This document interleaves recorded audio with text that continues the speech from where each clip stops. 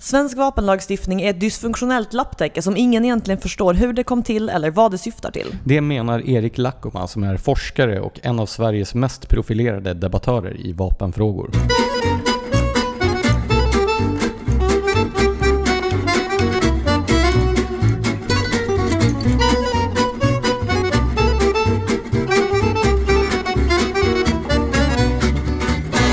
Hej och välkomna till Kompasspodden, din frihetliga vägvisare i samtiden med mig, Blanche Sande. Och mig, Lars-Anders Johansson.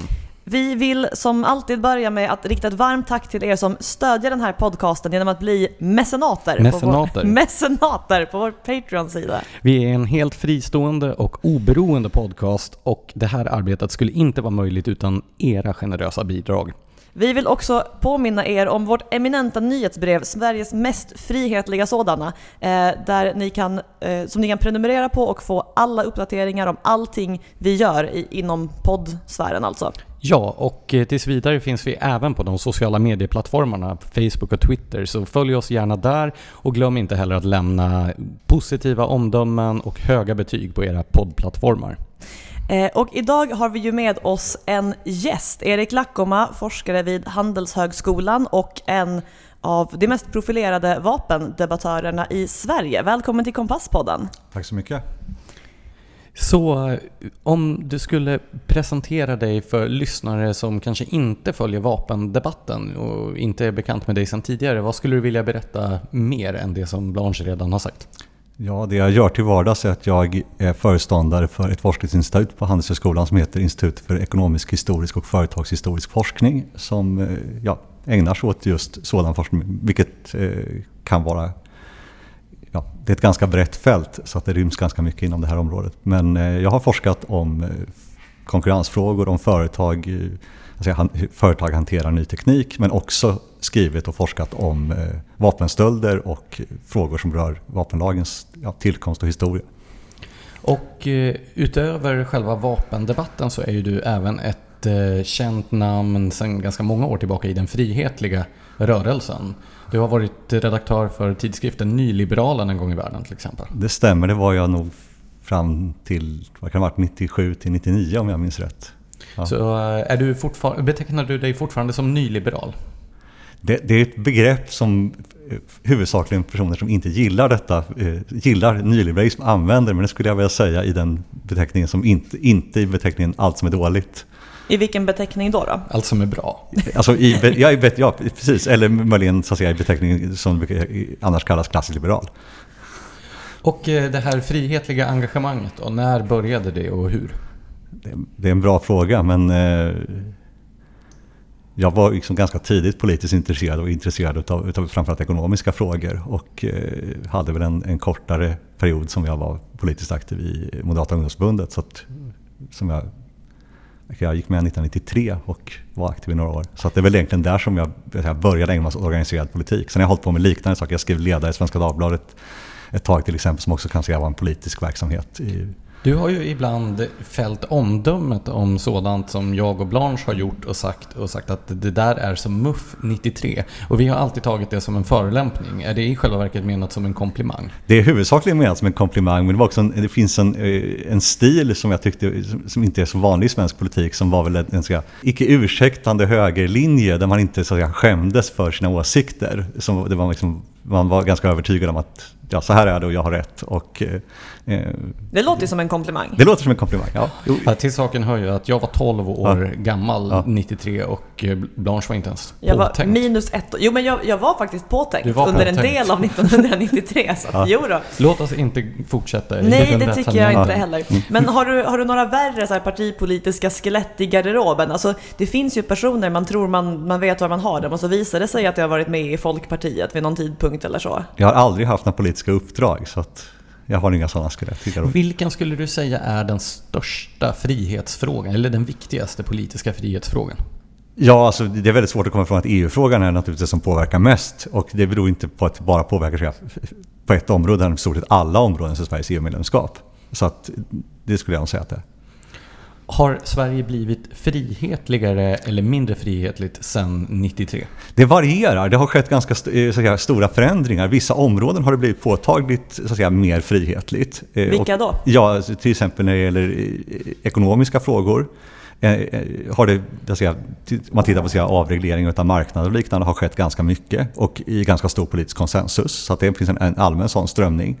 Vi har samtidigt gått från, och det hänger samman delvis med så att säga, en annan typ av reglering. Många sektorer har blivit mycket mer reglerade och det är naturligtvis en följd utav så att säga, den politiska modell som finns inom EU som Sverige tvingas ta efter. Så att det finns, där har du har fått, på vissa områden har det gått väldigt långt från ett mer frihetligt system när det är till exempel rättssäkerhetsfrågor eller övervakning och liknande. Det har skett dramatiska förändringar och det har ju inte så mycket med EU att göra, men det har skett under samma period. Vi har samtidigt, vi har fått samtidigt förstärkning och det kan man säga det har positiv koppling till EU-frågan om man skulle använda det som en sammanfattande förklaringsvariabel här. Fått starkare skydd för vissa juridiska rättigheter. Det är också så att säga, en positiv förändring som har skett. Så att, det beror på från vilket område man ser på och liksom vilket perspektiv så har det hänt ganska mycket. Har Moderaterna blivit mer eller mindre frihetliga sedan du var med i MUF 93? Jag skulle säga att det speglar ungefär det jag sa nu, att man är man var mycket tydligare försvarare för till exempel rättsstaten, för individens autonomi, för privatliv och sådana saker. Det var liksom starka frågor, liksom den enskildes rätt mot staten. Det har man tappat i väldigt stor utsträckning. Jag ska inte säga att man är sämst i riksdagen, men det har skett dramatiska förändringar inom det partiet. Samtidigt så har man när det gäller olika typer av livsstilsfrågor blivit ökat acceptansen för det som man kunde kalla tidigare som avvikande livsval och liknande som är okontroversiellt idag. Till exempel att bo i villa, köra bil, äta kött. Just det har vi inte så att säga, varit några moderata frågor utan det handlar mer om frågor där liksom, till exempel acceptans för liksom andra sexuella läggningar och såna här saker. Det var en fråga i början av 90-talet där liksom, det här liksom fanns en kontrovers och nu är det totalt okontroversiellt. Så jag tänker lite på formuleringen du använde när du skulle beskriva MUF 93, att man inte bad om ursäkt för sig själva. Där kan man väl ändå ana någon sorts negativ trend hos Moderaterna? Ja, det har ju skett en sån där man försöker anpassa sig till någon slags att vi är lika bra på det här som Socialdemokraterna på många områden, fast vi gör det lite bättre. Men vad nu det är för någonting att leva upp till. Ja, exakt. Så var det inte. Så då sa man vi ska göra det här för att vi har rätt och så vidare. Och det är väl, när jag säger att det här låter som MUF 1933 så handlar det snarare om retorik än politiskt innehåll. Inte så att ni lät som några som var med på den tiden när det gäller politiska förslag, utan just sättet att uttrycka det på. Jag vill vara tydlig med att ingen av oss har varit med i MUF. Nej. Varken 93 eller senare. Eller tidigare. Vi kommer ju att prata en hel del om vapen och det hänger samman med frågor som rör jakt och sportskytte. Hur började det intresset? Och när började du jaga eller skjuta? Alltså jag började med skytte ganska tidigt och jag var väl kanske 9 år när jag började skjuta. Sen så höll jag 9 år? Ja, då började jag skjuta luftgevär och min farfar var en väldigt duktig skytt när han var ung på 30-40-talet och tog med mig på det här. Men sen höll jag på med modern femkamp och där var skytten av grenarna och det gick ganska bra, så att det höll jag på att väldigt mycket tid på under rätt många år. Så att det var egentligen min bakgrund på det området. Sen så blev det ju så att, och det här är någonting som jag kanske inte reflekterade över jättemycket då, men som alltid kommer upp och framförallt när du har personer som håller på med idrott, framförallt idrott på ganska hög nivå, att du får lägga massa tid på regleringsfrågor som inte förekommer i andra idrotter. Det vill säga att en del av den tid som du kanske skulle lägga på att träna använder du så att liksom fylla i blanketter och försöka förstå regelverk och liknande. Och sen så, i mitt fall så jag la av den här idrottssatsningen ganska tidigt, men har sysslat med till exempel förbundsfrågor inom idrotten och då har man liksom kommit in i den här idrottsbyråkratin, så att det är väl egentligen den bakgrunden jag hade, där man liksom har tvingats sätta sig in i de här regelverken, förstå, hjälpa andra att liksom slippa lägga träningstid på att till exempel bråka med myndigheter, utan försöka bli bättre på idrotten de håller på med. Alltså med den beskrivningen så låter det ju som ett rent mirakel att det fortfarande finns personer som tycker det är värt att ägna sig åt organiserat sportskytte. Ja, så jag vet folk som lägger av för att det blir för jobbigt. Jag vet tävlingsskyttar som har blivit av med vapenlicenser för att de inte har varit tillräckligt aktiva trots att de har varit aktiva på landslagsnivå. Och de kanske hade klarat sig om de hade drivit juridiska processer och liknande, men ska det hålla på så här, då är det inget roligt längre. Jag vet Pia Klerté som har varit med hos er tidigare har sagt att hon i vissa tider lägger mer tid på opinionsarbete och myndighetsfrågor än på att träna. Hon är en av världens duktigaste skyttar. Så att man kan tänka sig att den tiden går bort från det här. Så jag förstår att folk tycker att det här är frustrerande, för det är inte därför de håller på. De håller på med därför att det här är en idrott de vill syssla med, som de vill bättre, inte hålla på med politik. Tror du att lika många hade utövat till exempel fotboll eller innebandy eller vad kallas den här nya sporten, racketsporten som paddel. Om det hade varit förknippat med lika mycket byråkratiskt regelkrångel att göra det? Det är ganska lätt att svara på. Naturligtvis finns det entusiaster som tycker att det är värt det för att sporten är så rolig, men det skulle naturligtvis vara färre som höll på om det. Fast alltså, många människor jag känner som ägnar sig åt just paddel verkar ju tycka att byråkrati är rätt kul. Men alltså du är ju jätteung. Jag trodde det här var någonting som äldre personer ägnade sig åt. Jag känner faktiskt äldre personer också. Och de sysslar med paddel? Nej, det händer. Och då menar vi alltså inte paddling utan racketsporten. Ja.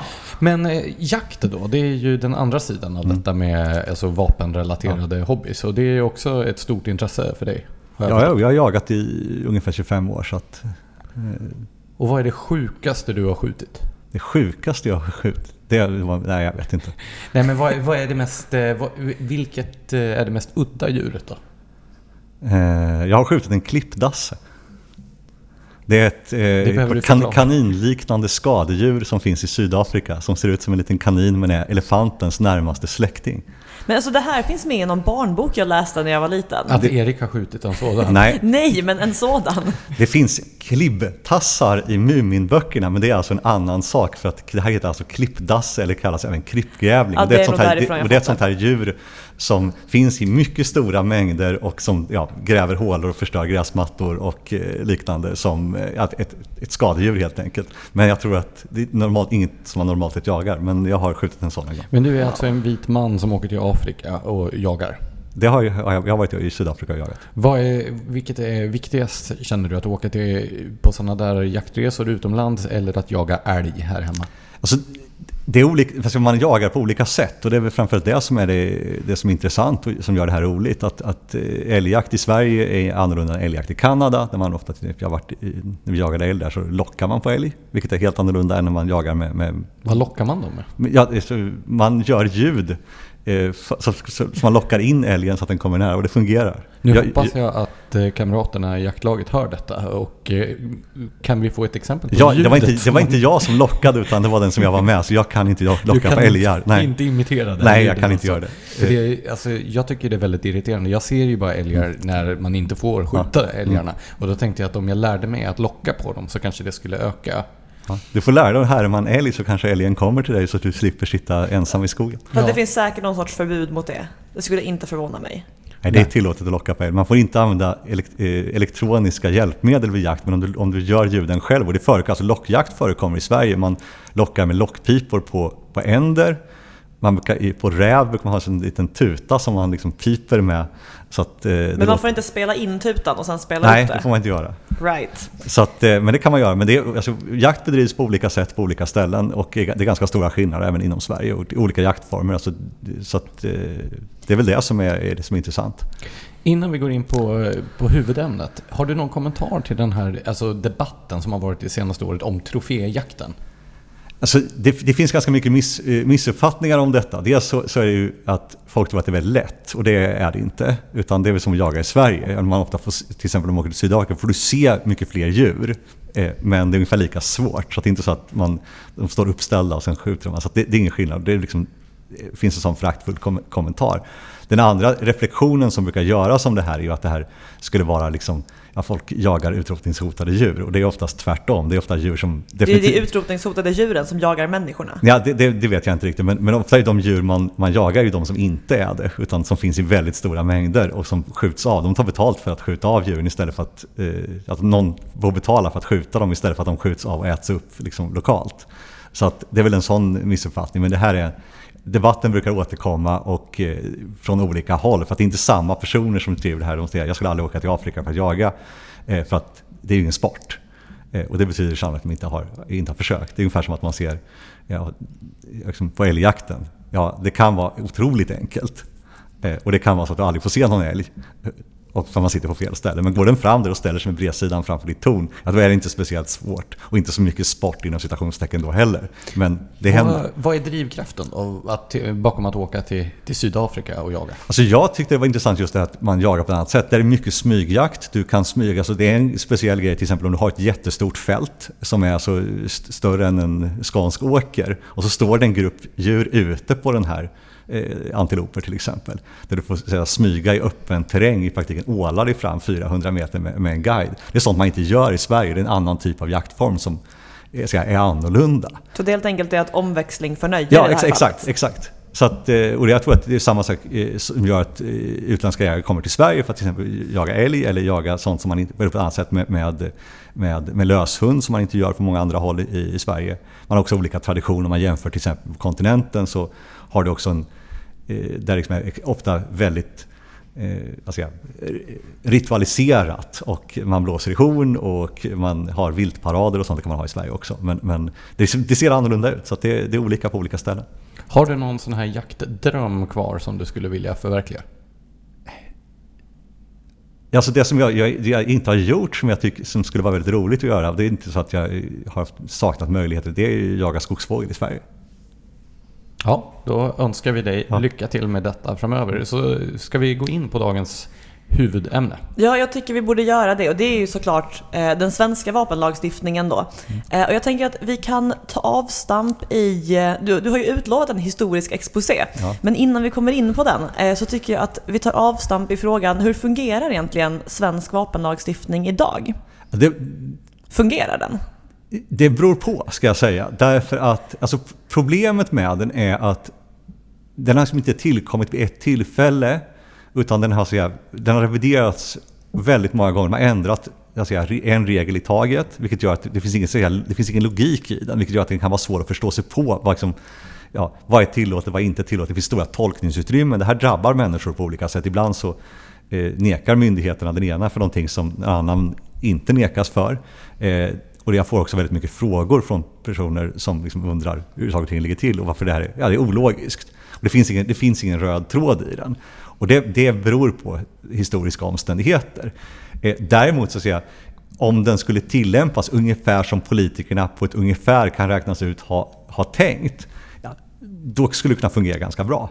Men har den några uttalade syften som vapenpolitiken syftar till att uppnå? Alltså det syfte som står i den är att den ska förhindra att vapen missbrukas eller kommer i orätta händer. Och det låter ju rimligt. Men vad betyder det här? Idag så syftar det huvudsakligen på att de inte ska användas för brott. Och om man tittar på den forskning som finns så är det så här, det är extremt ovanligt därför att kriminella skaffar sig inte vapenlicenser. Och det andra man kan säga som just den här sammanblandningen är att Sverige har en vapenlag. Den gäller ju även kriminell vapenhantering. Så att istället för att ha om man tittar till exempel på skatteområdet, så har vi liksom olika typer att dels har du regler för hur man ska upprätta sin deklaration eller liknande och sen har du annan för skattebrott. Här samlar man ihop de här så att vapenbrott skulle kunna vara att du har fyllt i en blankett fel och skickat in den eller att du skickat in en blankett för sent. Om man jämför med deklarationsfallet så det är ungefär som att du skulle bli skattebrott om du glömde att skicka in deklaration utan skickade in den 4 dagar senare. Och du kan få en straffavgift. Att det är fortfarande så att det är ett regelbrott, men det ses inte som ett samma brott som om du skulle ha gjort någonting som var som aktivt kriminellt. Här så kan personer i teorin åtminstone, det förekommer ganska sällan, men få fängelse för så att säga, administrativa förseelser eller misstag. Men det förekommer att folk blir åtalade och det förekommer att folk blir dömda och då blir de av med vapenlicenser och liknande. Men det här kan jag säga, här har riksdagen beslutat att tillkännage, och det är en ganska bred majoritet av alla partier utom Socialdemokraterna och Miljöpartiet som vill dela upp vapenlagen på en för administrativa bestämmelser och en för kriminell vapenhantering. Och det tror jag skulle vara bra. Det är en sån här grej som skulle underlätta för många och som skulle göra tydligare. Men det finns problem med hur den är skriven, men i teorin så ser jag det skulle kunna fungera, men det gör inte det. Ja, för det finns ju en hel del vapen i kriminell ägo i Sverige idag. Det beror ju väldigt mycket på att det finns ju väldigt detaljerade lagar kring hur man förvärvar vapen på ett lagligt sätt, men det följs ju inte av det kriminella. Så frågan är det här att förhindra att vapen hamnar i orätta händer, bör det ens ligga under vapenlagstiftning? Bör inte det vara brottslagstiftning? Ja, det är det här som är den historiska frågan. För att, som det här betyder, idag så menar man att det här syftar på att vapen inte ska användas till brottslig verksamhet. När den här formuleringen tillkom, när Sverige fick en vapenlagstiftning första gången 1918. Var detta helt oreglerat innan första världskriget? Jag kommer till det alldeles strax. Jag sitter som på nålar. Ja, då ska jag svara på den här frågan om syftet. Då syftar det här på att undvika att personer gjorde statskupper eller revolutioner och beväpnade liksom kårer. Det var det missbruket det handlade om. Då brydde man sig inte så mycket om det här med kriminell verksamhet. Men för att svara på din fråga, svaret är ja, i stort sett. Därför att man kan gå tillbaka 500 år drygt. För 500 år sedan så tågade Gustav Vasa in i Stockholm, vilket ni har ägnat ett avsnitt åt, tror jag. Och det uppror som låg till grund för detta, mot danskarna och mot Kristian Tyrann. Du menar Kristian den gode? Som han heter i Danmark, precis. Men på det här området så kanske han inte skulle betraktas som det. Det fanns så här olika orsaker till det upproret. Dels var det skattefrågan som är den mest kända, men det var också så att han har försökt avväpna framförallt småländska bönder på deras armborst. Ja, det är ju faktiskt tyranniskt. Ja, det är det. Så att det var som här, om man jämför då det som brukar föras i amerikansk vapenpolitisk historia, så brukar man liksom gå tillbaka till 1776 och britterna försökte konfiskera vapen som liksom var utlösande gnistan, och sen har det här liksom, the charter heard around the world och så vidare, och de rider och samlar ihop det här och startar upp. Vi hade en liknande grej i Sverige med 300 år tidigare. Och det gjorde ju att det här var impopulärt, så det fanns inga sådana här. Det förutsattes så att säga att det var tillåtet från 1500-talet fram till 1918 i Sverige. Sen fanns det restriktioner. Jag har försökt titta tillbaka det här som del utav den forskning jag har beskrivit och liksom hitta exempel på hur det här kunde vara reglerat. Det finns exempel på, jag hittade det från 1700-talet där det står till exempel i ett brev från mellan två domare att ingen vid 40 silvermynts plikt ska låta sina gevär stå oladdade i olåsta hus. Så det fanns alltså regleringar som rör vapen, men inte alltså innehavet. Det finns också en skrivning som jag hittade i något utav tänkeböckerna från Stockholm, att man kritiserar att gesäller, eller säga, mästarna bör se till att sina gesäller och lärlingar inte skjuter salut liksom när de är på fyllan. Det tyder på att de fick ha vapnen, men man kanske inte ska använda dem på ett ytterligt olämpligt sätt, och det tror jag de flesta skulle hålla med om idag. Men Gustav Vasa själv var ju rätt hård mot olika upproriska tendenser och så. Vill inte han förebygga att milisrörelser dök upp och beväpnade sig?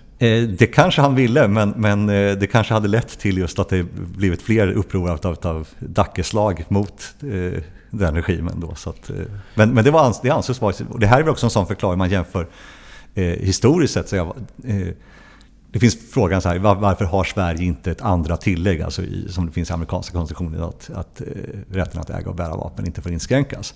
Ja, frågan hade mycket väl kunnat komma upp i samband med när man tog från 1809 års regeringsform, för det var del av samma författningstradition. Det var franska revolutionen, man skrev liksom, såna här rättighetsdokument även i USA och så vidare. Och det förts en omfattande diskussion om tillkomsten av 1809 års regeringsform i Sverige, om den här har utländska influenser inte. Och idag så skulle man nog säga att det är ganska tydligt att den har utländska influenser.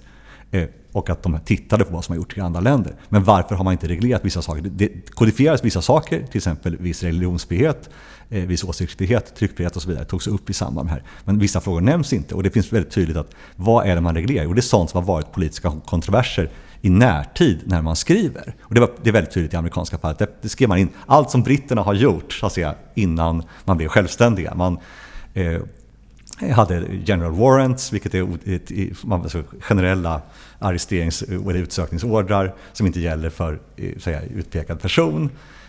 Man hade det här, man kunde leta igenom folks hus, alltså femte tillägget, eller fjärde och femte tillägget. Det var också det här med som ett tredje, alltså quartering of soldiers, det var sånt som britterna gjorde. Så det har man tagit upp i sin rättighetskatalog. Sverige hade inte det här, därför har man inte tagit upp dem, för man tar upp lokala stridsfrågor vid den tiden. Men det här med rätten att äga och bära vapen och rätten att göra uppror mot makten. Det är ju en viktig del av den amerikanska självbilden och myten om det amerikanska samhället. Var det på motsvarande sätt i Sverige också innan då man började förbjuda miliskårer och sånt 1918? Nej, alltså det är också en sån här väldigt viktig skillnad. Den här traditionen att man ska liksom ha det för att göra uppror mot makten, det har liksom aldrig ingått i den svenska modellen här. Utan det har bara varit accepterat. Alla hade det, alla bönder har, så att det finns liksom, det är fullkomlig självklarhet. Däremot så skulle man nog, både från Gustav Vasa och från senare håll, sett mycket allvarligt på om någon hade tänkt eller planerat eller diskuterat att använda de här för något av liksom uppror och revolutioner. Å andra sidan så var ju det privata vapenägandet och även alltså skjutskickligheten någonting som betraktades som helt essentiellt för rikets försvar. Där alltså medborgarna betraktades som, alltså de beväpnade medborgarna betraktades som en resurs för staten och inte som ett hot mot den. Alltså det finns ett antal sådana exempel. Det tydligaste som brukar tas upp är till exempel tillkomsten av nationalbeväringen efter kriget 1809 som är vid samma tid. Där man liksom, beväpnad allmänhet sätter upp militära förband till säga, rikets försvar. Och det här byggde vidare på det som sen brukar kallas skarpskytterörelsen som kom på 1860-talet, formaliserades det av Lars Johan Hierta och August Blanche och Viktor Rydberg var ju ledande figurer bakom det här. Som också har tydliga kopplingar till andra de här folkrörelserna, framförallt rösträttsrörelsen under samma, för det här var ju en del av det. Den sågs inte enbart positivt. Det här med demokrati var inte jättepopulärt bland de styrande vid den här tiden. Däremot såg man utav försvarsskäl så tyckte man det här var värdefullt. Och du kan se alltså det här följer med ganska långt fram. Om man jämför det, vad hände 1918? Jo, det var inte ett problem att laglydiga personer som var villiga att använda de här i Sveriges tjänst var något problem.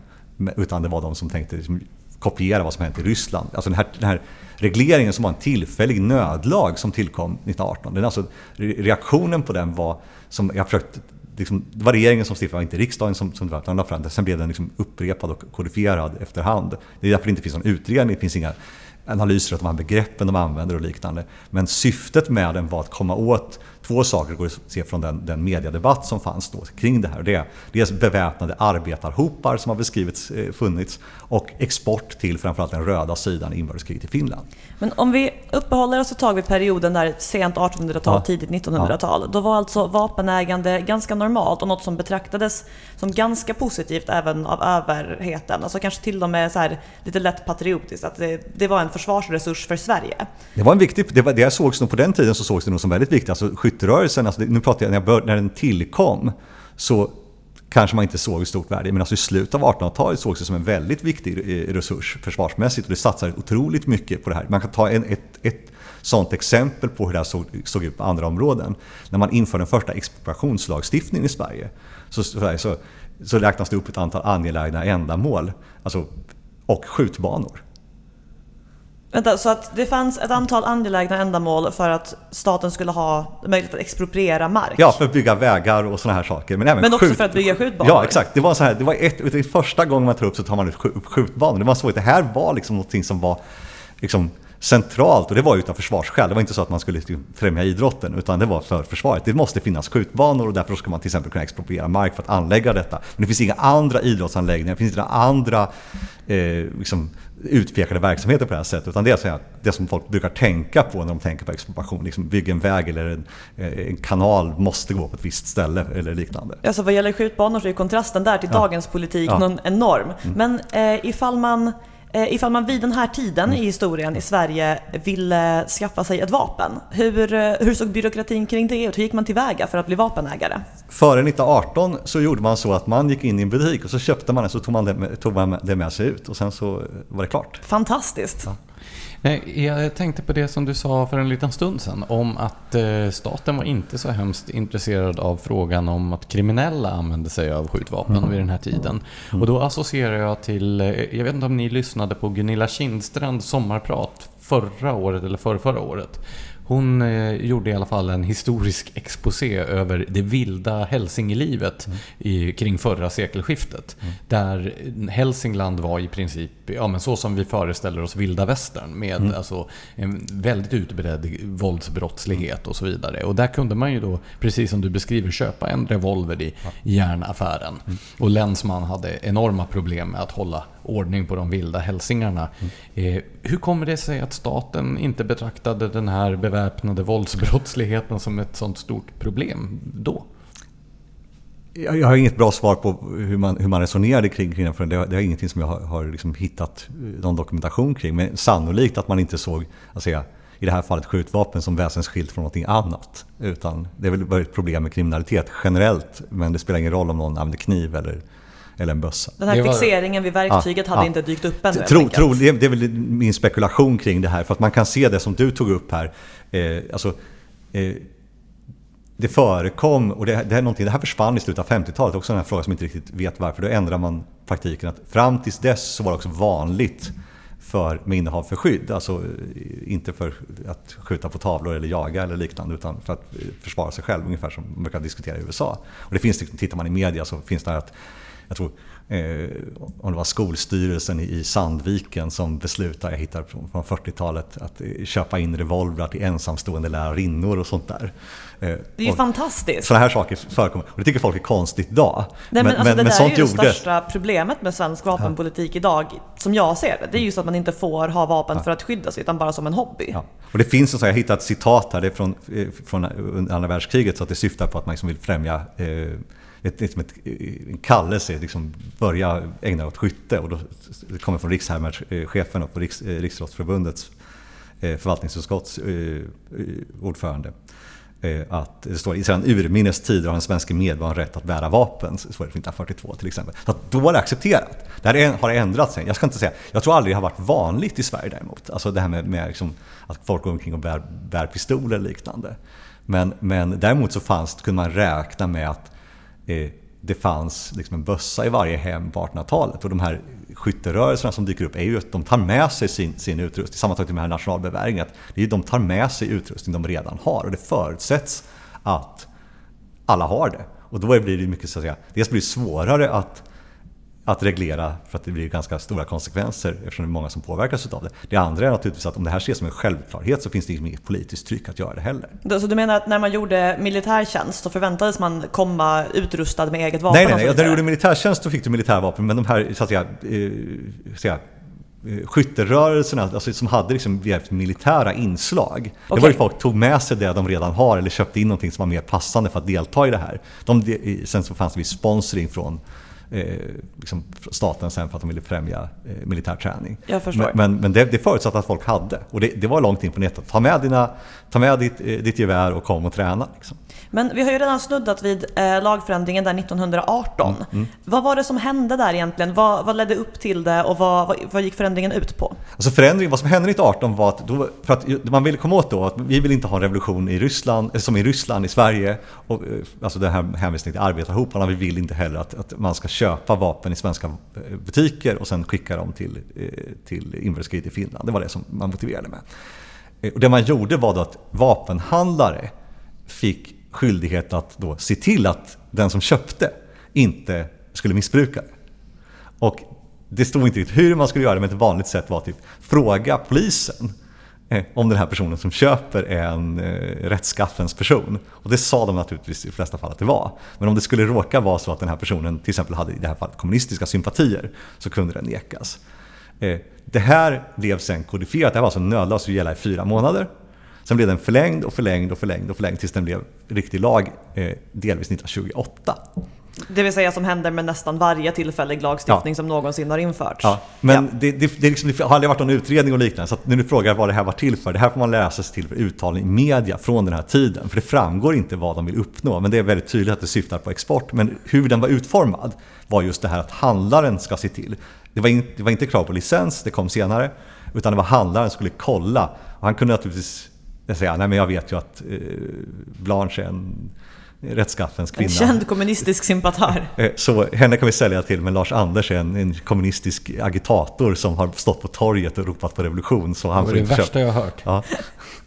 Men okej, nu tappade jag tråden helt för jag såg framför mig Lars Anders stå på torget i Gävle och agitera kommunism. I jämförelse med det så framstår ju MUF 93 faktiskt som en komplimang. Ja, jo men okej, nu kommer jag ihåg vad jag ville tillföra här. Alltså, man bör ju ha i åtanke att det faktiskt på den tiden var ett ganska seriöst hot. Alltså, med våra moderna glasögon så låter det ju bisarrt att ha ideologiska krav på dem som ska få äga vapen. Men det fanns ju en genuin oro för revolution även i Sverige. Det fanns ju alltså de strömningarna fanns ju runt om i landet. Och sen var det fanns ju liksom svältproblem 1917 som också bidrog till ökade oroligheter. Så att idén med den här tillfälliga vapenlagstiftningen går det ändå att förstå.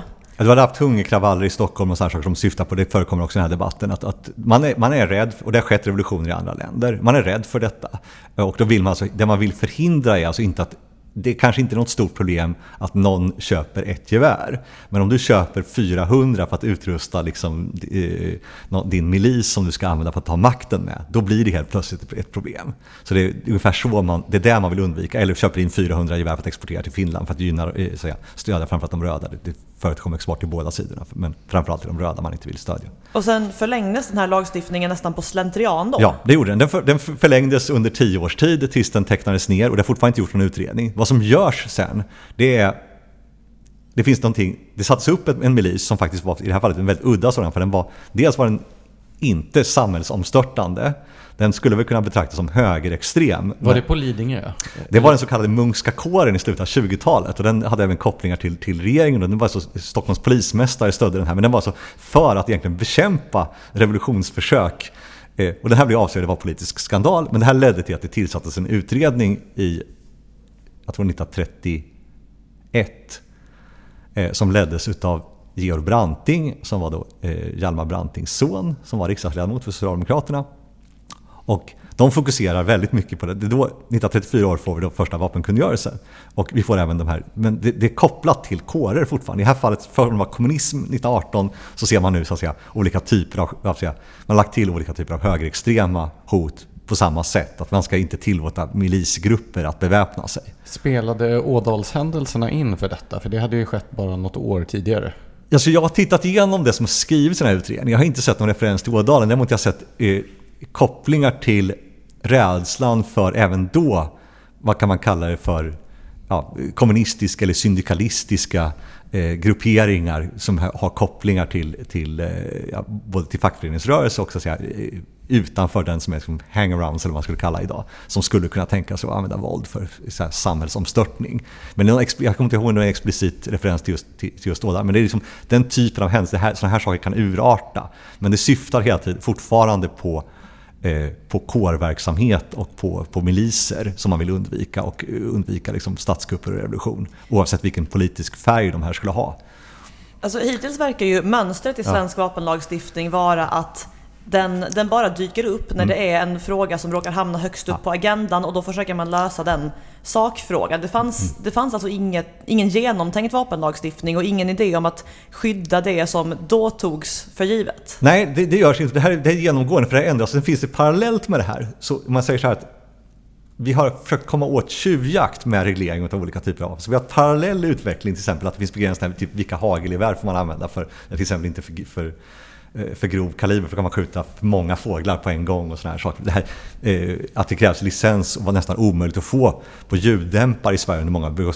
Då presumeras att har man ljuddämpare så kommer man ägna sig åt tjuvjakt. Det här kommer också på 20-talet. Men det är en parallell, så att det är kårer och tjuvjakt. Däremot vanliga Svensson som inte ägnar sig åt den typen av verksamhet eller kan misstänka samhället, där ser man inga problem. Det här hänger med, och man ser till och med att det finns med diskussioner framförallt under 40-talet om man ska avskaffa de här så att säga, licenskraven eller vad kallar registreringskrav, för att det var liksom, man fick säga det handlar om det man kallar registrering, det vill säga jag vill köpa från 1928 då, att jag vill ha ett hagelgevär kaliber 12, och då står det att på pappret så står det inte något nummer eller liknande, och de här beviljas i praktik med automatik. De där, ska vi ta bort det här, för det är bara onödig byråkrati. Och det tas upp en gång på 40-talet och det tas upp i riksdagen 1954 där man tänker att det här är inte så betungande så det spelar ingen roll. Som alla ändå får det så kan vi lika gärna ha det kvar. Liksom. Men okej, om vi rör oss framåt från den här 20-30-talsperioden och återknyter till det vi diskuterade tidigare om skydd som grund för vapeninnehav. När upphörde det att vara legitimt att äga vapen för att skydda sig själv eller sitt hem? Det är en bra fråga. Det är nog inget, jag har inte sett något jättebra svar på det. Jag har försökt utreda detta. Det finns hänvisningar till det här i, om det är förarbeten, till 1954 års ordningsstadga. Så då vet vi att det ska vara inom sektionen accepterat, i alla fall att det är förekommande. Sen så kan man notera att det kommer inte med när man gör revideringar 1961. Så någonstans mellan 1954 och 1961 så blir det här inaktuellt. Vi har inte sett att det skulle ha hänt något specifikt. Jag tror bara att det var så extremt ovanligt att det liksom... Så återigen ren slentrian. Ja, men det finns också saker att på den här fram till början av 60-talet så var till exempel postpersonal, lantbrevbärare till exempel kunde vara beväpnade. Det står till exempel att de hade uråldriga revolvrar som de behövde byta ut och så vidare. Och det tycker de att okej, vi orkar inte köpa några nya för det är ingen som använder dem ändå. Sen finns det en annan grej som kan spela in och det här är mer svårutrett för det handlar om militär verksamhet och det är att försvarsmakten, krigsmakten som heter, börjar dela ut vapen för skydd till personer som kan antas behöva det i ganska stor skala. Så man kan tänka sig att de som annars skulle ha sökt ett civilt tillstånd istället får en via försvarsmakten som de kan ha hemma.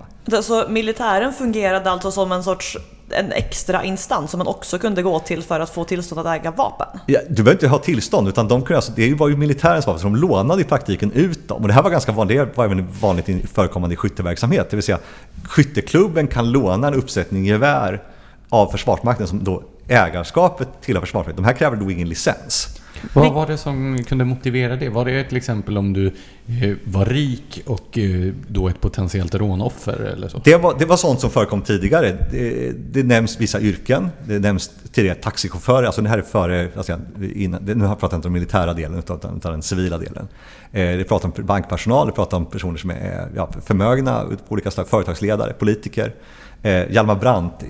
Georg Branting söker själv vapenlicens för skydd 1940 och blir nekad, vilket han tycker är jättekonstigt för det är han som har skrivit. Men du sa nyss att man inte behövde ha tillstånd och nu säger att man sökte licens. Jo, alltså du fick bära, det ansågs vara okej att bära om du hade licens. Jaha, men du har infört ett licenskrav under tiden. Men när infördes licenskravet då? Alltså i början 1928 och sen så kommer det att du ska för pistoler så krävs det alltså tillstånd från 1934 genom vapenkungörelsen då. Och då finns det sagt licens, även om de är ospecifika. De är inte upphängda på viss vapenmodell eller individ, utan det står att du har tillstånd att köpa en pistol. Liksom. Och det här var alltså en förlängning på 1918 års... Ja, det är i praktiken det. Fast det är en annan, det hänger fortfarande ihop med kår. Men Georg Branting söker då vapenlicens för skydd. Han har alltså ingen i övrigt för något annat ändamål. Om du hade en för målskytte skulle kunna använda den och han vill försvara sig med den för att han är politiker och känner sig hotad. Då hänvisar han i ett brev, jag vet faktiskt inte hur det gick med det här, men han har synpunkter på hans avslag så han överklagade på något sätt eller skickar en skrivelse där han skriver att han tillhör en sån grupp där det här är vanligt, det vill säga han hänvisar det att riksdagsledamöter och LO-funktionärer till exempel är sådana som regelmässigt får licens för just skydd. Så att därför utifrån det här brottstycket så kan man då läsa av ungefär hur resonemangen gick. Det finns ganska lite dokumenterat så det är den här typen av uppgifter man får gå på. Var det här en partiskiljande fråga? Nej, alltså det är också en sån här fråga. Frågan har i praktiken inte varit partiskiljande. Jag skulle säga om man hårdrar det fram till 2014. Bara en fråga angående Georg Branting här. Vet vi någonting om varför han fick avslag? Hur motiverades det? Så här, han var på den yttersta vänsterkanten i Socialdemokraterna och hade samröre. Han var advokat och hade gjort sig ett namn att försvara personer som hade gjort sig skyldiga eller var anklagade för utav politiskt motiverad brottslighet. Det var hans specialitet. Och han antogs också, vilket en del säger är bekräftat, och en del säger att det här är bara nys, att han hade kontakt med Sovjetunionen. Så det låter ju som att det först och främst gällde någon sorts guilt by association, att om du försvarar våldsverkare så kan du lika gärna vara en själv. Det kan mycket väl vara som man tyckte att han var en suspekt person. Alltså han var inte en Han var dåtidens gangsteradvokat alltså? Ja, kanske man skulle kalla honom för gangsteradvokat. Men han var också riksdagsledamot och son till en tidigare statsminister och partiledare. Ja, alltså varför känns det här så skrämmande bekant alltsammans? Så nu är vi någonstans på 40-talet alltså? Ja, det här var 1940 den här frågan, men just den här, alltså, man kan säga så här, efter 1960 så har det här med att det beviljas licenser alltså att för skydd, det finns möjlighet till det här fortfarande, men det delas nästan aldrig ut. Och det ändras, men framförallt ändras synen på så att om du har ett vapen får jag bära omkring det, ha det i handväskan eller i fickan eller i bilen om jag är taxichaufför för att försvara. Då kan ju du säga vapeninnehavet var ett annat skäl. Jag har en bössa eller en pistol som jag har för jakt eller för att skjuta på tavlor med, så kan jag ha det med mig. Det verkar försvinna och anledningen är oklar. Jag skulle gärna... Det försvann på 60-talet? Det försvann någon gång i slutet av 50-talet och jag skulle tro att det var så ovanligt så att det var nästan ingen som påverkades av det, och så strök man bara ut det liksom. Men så det här kan man ju se på många olika ställen i politiken, att rättigheter folk inte utnyttjar i tillräckligt hög grad bara eroderar och försvinner. Ja. Ja, men det kan man också lägga till att det förekom förekommit att folk hade en pistol i handväskan, men vi hade haft en sån här kultur som folk vill jämföra med USA, att liksom där folk gick omkring beväpnade. Det finns det inga typ att Sverige har varit extremt olikt, även om det varit tillåtet, som har inte gjort det.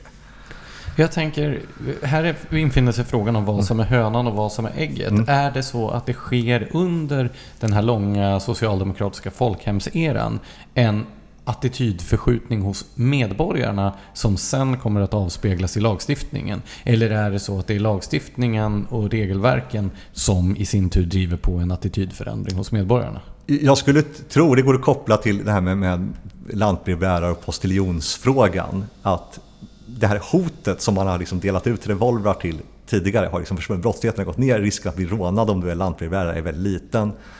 Så att varför ska det är liksom bara jobbigt att ha.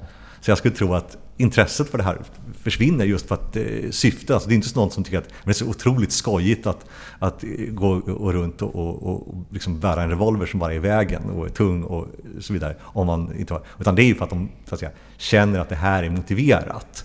Och finns det inget liksom hot som det här kan vara motiverat med, så kan jag tänka mig att intresset var lågt. Och från postens sida så kan man säga att man resonerar så här. Om det var i allmänheten, jag har ingen aning. Jag har inte sett någonting som liksom, i någon riktning. För det här debatteras inte tid. Jag sökte igenom pressarkiv för att hitta referenser. Det var därför jag hittade det här med Georg Branting till exempel. Men det finns inga rättsfall. Jag hittar ingen mediedebatt kring det, så det verkar totalt ha flugit under radarn. Och jag misstänker att det var för att det inte var en kontrovers överhuvudtaget. Och vad händer sen? För fortfarande på 40-talet, den vapenlagstiftning som du beskriver låter ju otroligt liberal i jämförelse med dagens vapenlagstiftning. När börjar tumskruvarna dras åt på allvar? Det är nästa skift, och det sker i början av 70-talet. Och det är då byter vi från det här med miliser och risken för statskupper och liknande. Och man skriver faktiskt att när man skriver en ny vapenlag som kommer 1973, att det här ska inte innebära några förändringar jämfört med vad som redan gäller. Det gör det i praktiken väldigt stora. Någonting man gör tidigare är att man går från... Tidigare var det så att man bedömde personen, och sen blev det så att om personen anses vara liksom, laglydig och framförallt inte ägna sig åt alkoholmissbruk, för det var det man kunde bli, eller kanske var kommunist eller nazist, då var det fritt fram. Då fick man liksom, det var en ren formalitet. Man tittade inte på liksom enskilda vapenmodeller, vilket man började. Men på pappret så var det så, teoretiskt sett så skulle det vara liksom en licens per vapen. Men ofta är det så här, man kan titta på med licenspapper, så står det att man utav liksom polisen i Falun har fått tillstånd att inneha 8 jaktgevär. Men så ändra hade du i princip tillstånd att äga vapen i allmänhet, eller så hade du inte tillstånd att äga vapen? Det här är ett system som finns i andra länder, för att man har tittat på person. Sen gick vi över till ett system där man började fokusera på vapenindividen. Och då började vi också få regleringar utav vilka modeller som anses vara lämpliga till vad och sådana saker.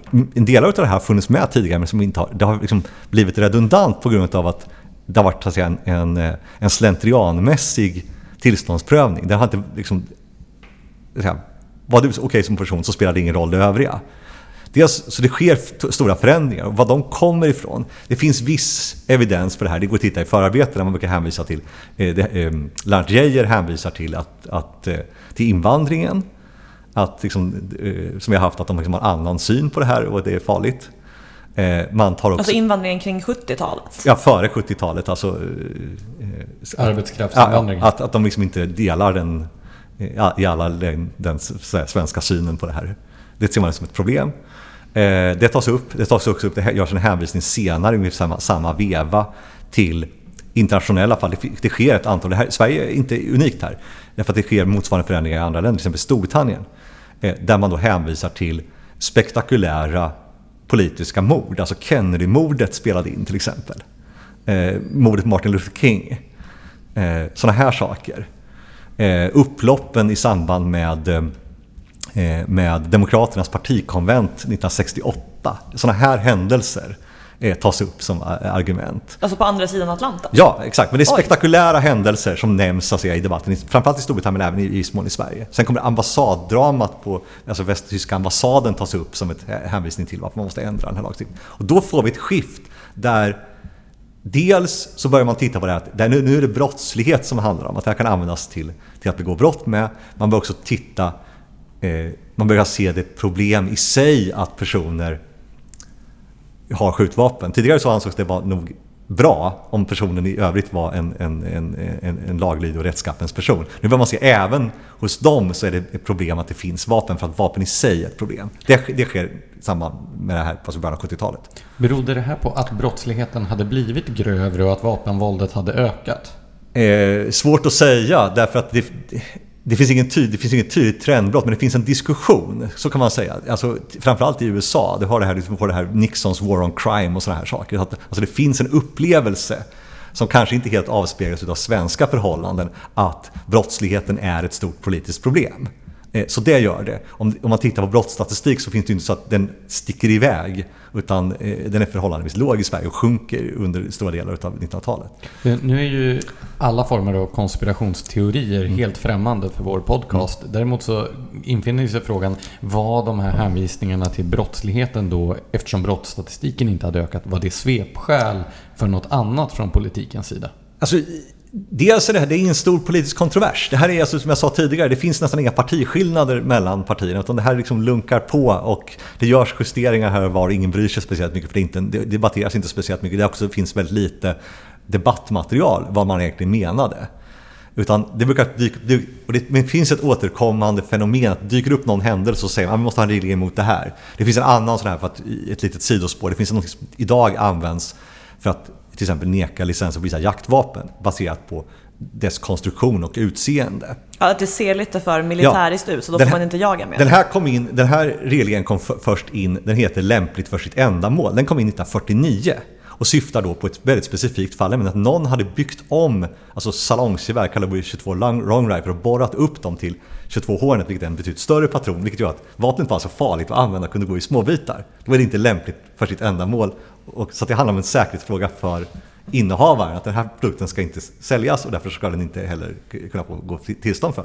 Men den här formuleringen har sedan bytt innebörd utan att politikerna har ändrat om det, för att de har inte brytt sig om processen under gång. Och det har inte varit en partipolitisk konflikt, det har inte varit en omfattande debatt i media, inte i riksdagen och så vidare. Så att det har gjort att det har kommit ett förslag från en tjänsteman och sagt, men det låter väl bra, så lägger vi till det här.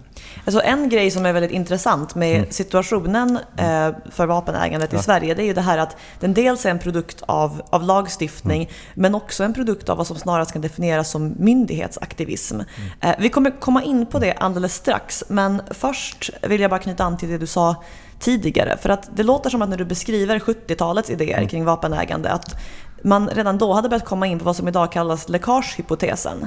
Ja, på sätt och vis. Och det finns, jag har försökt kolla om det finns den typen av kopplingar, vad det här kommer ifrån. För att läckagehypotesen, det vill säga idén om att det är jägare och skyttar som förser den undre världen med vapen, och för övrigt om man tittar i den skrift som Rikspolisstyrelsen gav ut 1995 om det här, där det här tas upp och på pappret dyker upp första gången, så säger man också att den här våldsbrottsligheten är också ett resultat av just den här vapentillförseln som kommer. Så att utan jägarna och skyttarnas vapenläckage så skulle också brottsligheten vara mindre. Idén är alltså att kriminella element får tag på vapen genom att exempelvis stjäla dem från lagliga vapenägare. Eller att de lämnar dem vidare. Det framgår inte, men båda möjligheterna finns naturligtvis. Eller att personer med licens blir kriminella och liknande. Det finns inget som helst stöd för den här hypotesen, men den formuleras 1995. Men det finns liknande tankar. Det finns en rapport som kom i Storbritannien vid ungefär samma period. De här tankarna finns med. Och den ledde inte till någon lagstiftningsförändringar i Storbritannien då, utan senare. Men det var en rapport som togs fram där de här liknande idéer formuleras, som kallas för Mackay-rapporten. Så att det är möjligt att det var influerande. Jag har inte sett om den har påverkat svensk praxis eller myndighetssyn inom det här området. Men det är uppenbart att det är inte så att man hittar på den här 1995, men den kommer någon gång efter 70-talet, för det är då man ändrar den här synen. Alltså, när läckagehypotesen har blivit någon sorts nästan standarduppfattning i det polisiära och juridiska etablissemanget, då har vi ju gått från liksom det här 1800-talets situation där vapenägande sågs i hög grad som någonting positivt till en situation där politiker betraktar vapenägande i sig med misstänksamhet. Eller hur? Ja, så det kommer framförallt från 90-talet och framåt, så kommer ett antal, det kommer framförallt från Rikspolisstyrelsen i officiella skrivelser framförallt, eller till riksdag och till regering, där man säger till exempel så här saker som att det är angeläget att minska den totala mängden vapen i civila händer. Och så står det att varje åtgärd mot de illegala måste börja med de legala och sådana saker. Det är helt nytt, men kommer ut av den här, naturligtvis utav läckagehypotesen. Men den här misstänksamheten mot legala vapenägare, för vi har ju konstaterat då att läckagehypotesen inte stämmer. Så om vi gräver lite djupare, vad beror den här misstänksamheten på? Vad kommer den ifrån? Har den ideologiska grunder? Jag tror att den har organisatoriska grunder. Och det blir så att tidigare så, när det här blev en polisiär fråga och en del så att säga utav brottsbekämpning, polisen ägnar sig åt, där är det ju så att man stöter på vapen framförallt i kriminella sammanhang. Det är väldigt lätt att få en väldigt negativ syn på det. Man är svårt att se en uppsida. Om du håller på med brottsbekämpning så är det väldigt svårt att se en uppsida att folk har vapen hemma. De kan ju stjälas och kriminella kan lägga beslag på dem, eller så kan de missbrukas på annat sätt. Alltså om man håller på med brottsbekämpning, då använder man ju själv ganska ofta vapen i brottsbekämpande sammanhang. Så man borde ju kunna se det perspektivet, kan man tycka. Ja, men om det inte är tillåtet för dem som man, så att säga, vanliga Svensson, så kanske man bortser från det. Så att, och det är ju den diskussionen i USA. Där har du en motsvarande så att många som är, så att säga, förespråkare för, att säga, liberalare regler där är ofta från poliskårer och liknande i USA. För de ser att det är bra om folk kan försvara sig. Sen finns det stora kontroverser där också. Men så är det inte i Sverige. Jag skulle tro att det framförallt handlar om att man... Och det här tror jag ligger också bakom det som riksdagen har gjort senaste åren. De vill ju alltså flytta till exempel licenshanteringen från polismyndigheten till separat myndighet som skulle hålla på med jaktfrågor. Och då blir det också tydligare att om du ska främja jakt och viltvård så kommer det här vara ett naturligt instrument. Vi kan inte hålla på att bortse från, att säga, de nyttor som finns med det vid hanteringen av det här inom myndigheten. Så att jag tror att ur det här perspektivet så tror jag att riksdagen har tänkt alldeles rätt, det vill säga att flytta bort det här så att man kan liksom göra rimliga avvägningar inom myndigheten när man ska hantera de här frågorna. För alltså, min bild av den här politiska udden mot legala vapenägare, det är att det kanske inte i särskilt hög grad handlar om någon större ideologisk övertygelse eller någon benhård tro på någon läckagehypotes eller så, att det i själva verket handlar om att i den politiska logiken så uppstår det ganska ofta ett behov av att visa att man gör någonting och att man agerar. Så att när det händer grejer, ja men vi har ju redan diskuterat det här, när det, alltså att enskilda uppseendeväckande händelser driver fram politiken, och när det sker saker som terrorvågen som ledde fram eller användes för att motivera EUs vapendirektiv till exempel. När den sortens saker inträffar så är det helt enkelt det enklaste för politiker att slå ner på legala vapenägare, inte för att det hjälper i särskilt hög utsträckning, utan för att det är vad det behöver göra för att bli omvalda i praktiken. Så kan det vara, men man ska nog lägga till att jag har inte hittat några exempel. Det här är något som jag har letat ganska noga efter, för att det ska vara intressant att se hur det här såg ut. Så att, finns det sådana så tar jag gärna emot naturligtvis. Det har aldrig funnits något sådant här folkligt stöd för liksom ytterligare restriktioner i Sverige. Däremot har det funnits en acceptans för att det är väl ungefär bra som det är. Men det har aldrig funnits, och det finns i andra länder har liksom funnits sådana här rörelser av olika slag liksom, där folk har gått samman och liksom påverkat här. I Sverige finns det extremt högst i världen för jakt. Ungefär 90% som tycker att jakt är okej i Sverige.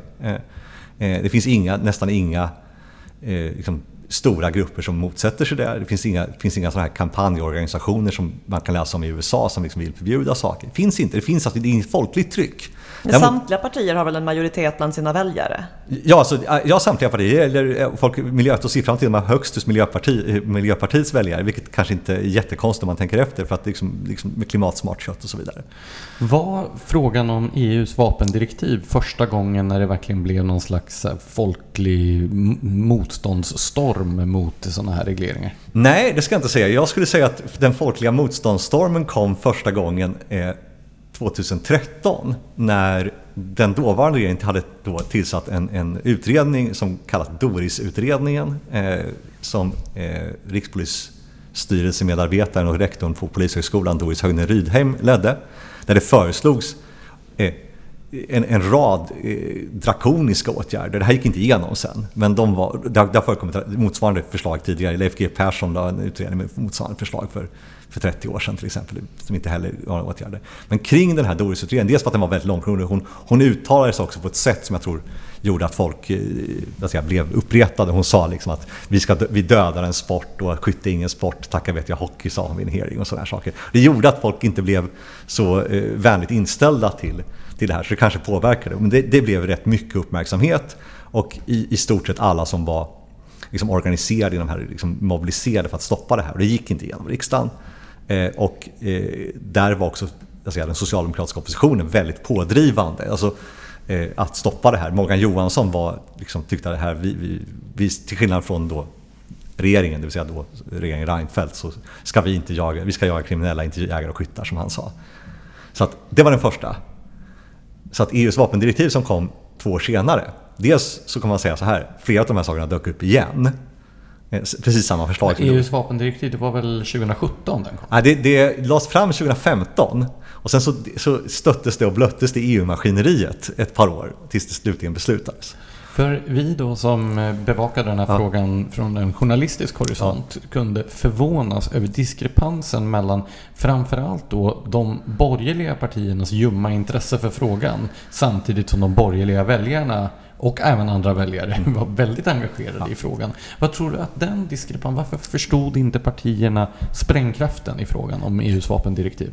Jag tror delvis, alltså när det gäller borgerliga partierna, dels fanns det väl här synen som finns hos många, kanske inte hos alla, att liksom, man får inte kritisera EU för att då kritisera saker EU gör, för då är man EU-kritisk, och det är dåligt att vara man är folkpartist eller i stora delar av Moderaterna till exempel. Det är väl en faktor. Det andra var att man tror jag missbedömde att folk brydde sig om det här. För att det har aldrig varit några stora kontroverser kring det här, just för att dels har det varit ganska stor partipolitisk konsensus, det har varit ganska små förändringar över tid, medan det här skulle det förslag som lades fram ha gått igenom, gjorde det inte det, utan det som kommissionen ursprungligen la fram, då hade flera skyttegrenar fått upphöra. Det hade varit i stort sett omöjligt med internationella tävlingar inom Europa, för att man inte hade kunnat transportera vapen på ett rimligt sätt. För det hade krävts att sådana tillstånd som, alltså, det går att få, men det hade inte varit möjligt att göra det i samband med på den tids, alltså om du blir uttagen i en tävling om 2 veckor så hade du inte kunnat fixa det. Så den typen av grejer. Så det hade fått väldigt, väldigt stora konsekvenser. Skytte är en väldigt stor sport i Sverige. Det är en av om det är nummer 8 eller något sånt där i antalet utövare. Så i storleksordning som ishockey till exempel. Så att det fick, men jag tror man missbedömde det. Det andra var nog att jag tror, alltså, det fanns ingen som var riktigt intresserad av frågan, så de visste inte heller vad som har lagts fram. Och det här är många gånger med tekniskt komplicerade frågor. Jag tror det är någonting som har gjort att det här har fått en utveckling. Att man måste vara kunnig både i teknik och juridik och hur de här samverkar. Vad betyder det om vi lägger till den här delen? Liksom? Jaha, det kan betyda att den här skyttegrenen får upphöra. Ja, det var inte det vi ville. Ja, alltså det där är ju ett problem med väldigt mycket EU-lagstiftning, att den tekniska detaljnivån och själva processen är otroligt svår för vanliga människor att sätta sig in i. Men jag tänker, nu har vi gått igenom ett antal bidragande orsaker till att svensk vapenpolitik ser ut som den gör idag. Vi har det här slentrianmässiga, att det inte blir en politisk fråga förrän det är ett problem, och då gäller frågan just det specifika problemet. Vi har myndighetsaktivismen som ju verkar ett steg under det juridiska.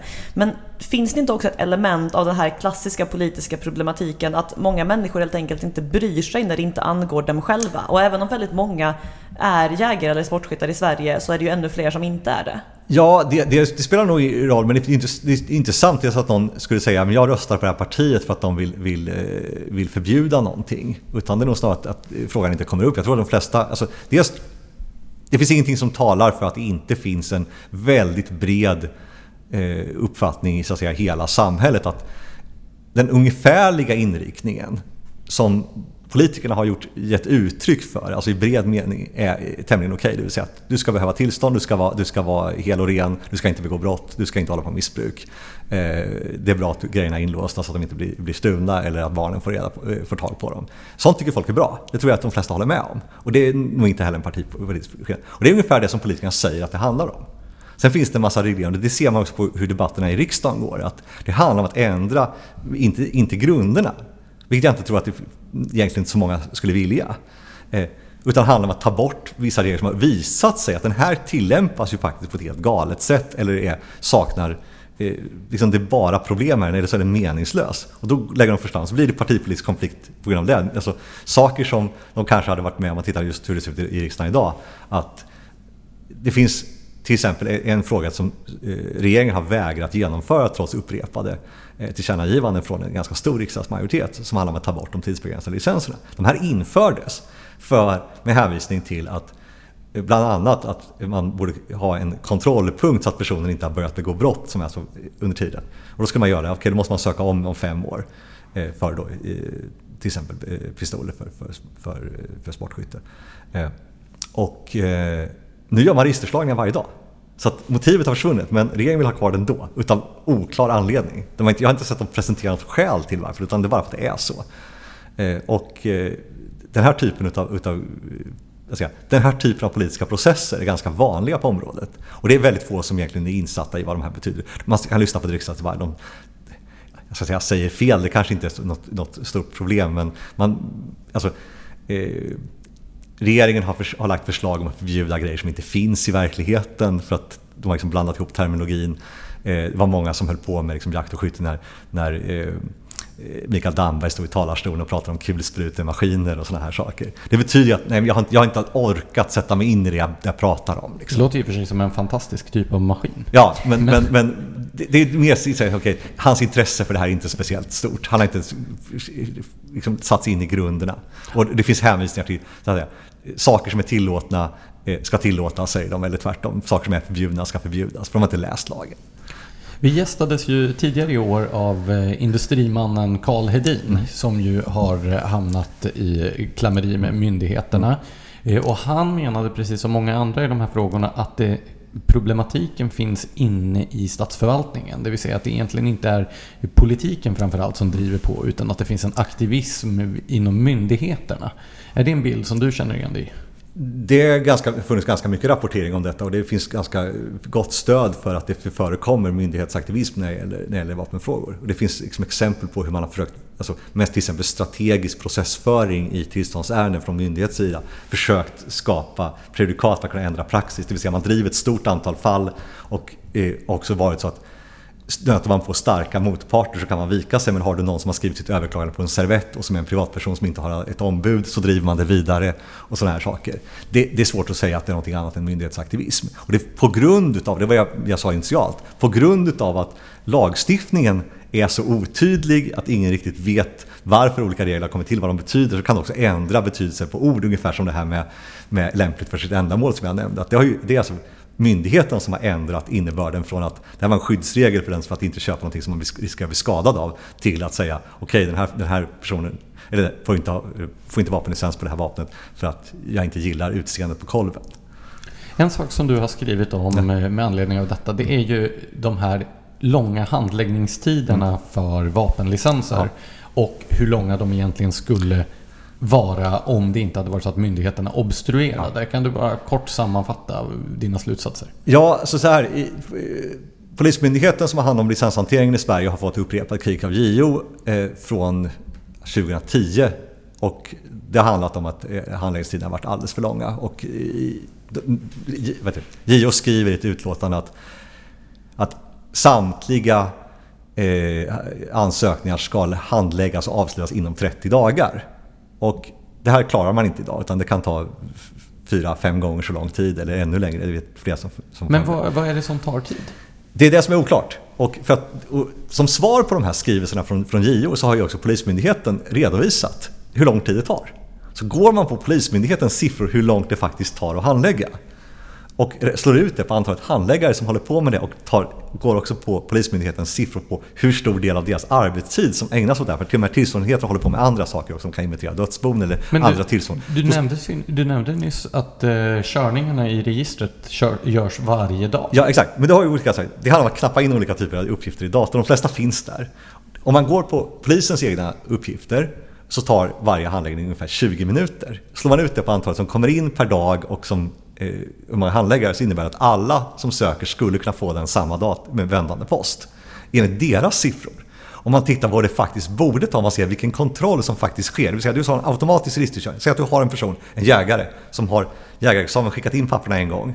Om det så då är personen godkänd. Om han vill köpa ett nytt gevär till älgjakten. Det görs alltså inte någon annan kontroll än vad datorn skulle kunna bara flagga upp. Han är godkänd. Det skulle kunna göras helt automatiserat. Istället så lägger de... du kan få vänta i månader på sånt här beslut. Men det är alltså ren obstruktion från myndighetens sida? Det är väldigt svårt att dra någon annan slutsats. För det går inte att se... Alltså de uppger att det tar 20 minuter, vilket kanske beror på att de har ett dåligt datasystem. För det sägs vara extremt komplicerat och att man måste trycka på med musen på jag vet inte, dussintals eller hundratals ställen för att göra det, istället för att allting är färdigfyllt. Så man ska klicka i allting och så vidare. Fast uppgifterna borde finnas. Sådana här saker. Men att det tar längre tid än 20 minuter är nog svårt att säga att det är någonting annat än att de vill att det ska ta lång tid. Och det tar i själva verket flera månader? Det tar flera månader, ja. Och de blir liggande framförallt. Avslutningsvis då, för vi måste knyta ihop den här säcken. Vad skulle du vilja se för konkreta förändringar på det här området framöver? Och hur stor bedömer du sannolikheten att det kommer att infrias? Alltså, när det, konkreta förändringar, det som jag tror man skulle försöka åstadkomma är att se till att göra det arbete man kanske borde ha gjort 1918. Det vill säga utreda först vad är det vi vill uppnå. Och se vad är ändamålsenliga, hur ska man reglera det här på ett rimligt sätt för att uppnå det som vi faktiskt vill uppnå. En hel omläggning? En helt omläggning. Det är någonting annat man skulle göra. Det har förekommit vid ett tillfälle jag sett. Det är till exempel att involvera forskare i utredandet. De har varit frånvarande, utan det har ofta varit experterna har kommit från Polismyndigheten. Du står till tjänst med andra ord? Det kan inte uteslutas om någon skulle fråga mig. Men de hade med P.O. Wikström till exempel i 1988 års utredning. Men han är enda forskare som har medverkat. Och det har inte förekommit. Men framförallt att man ser till att man tar reda på vad är det som ska uppnås och vilket sätt ska det göras, så skriver de det. Sen så tror jag att det som riksdagen har gjort redan nu är ganska bra om det kunde genomföras.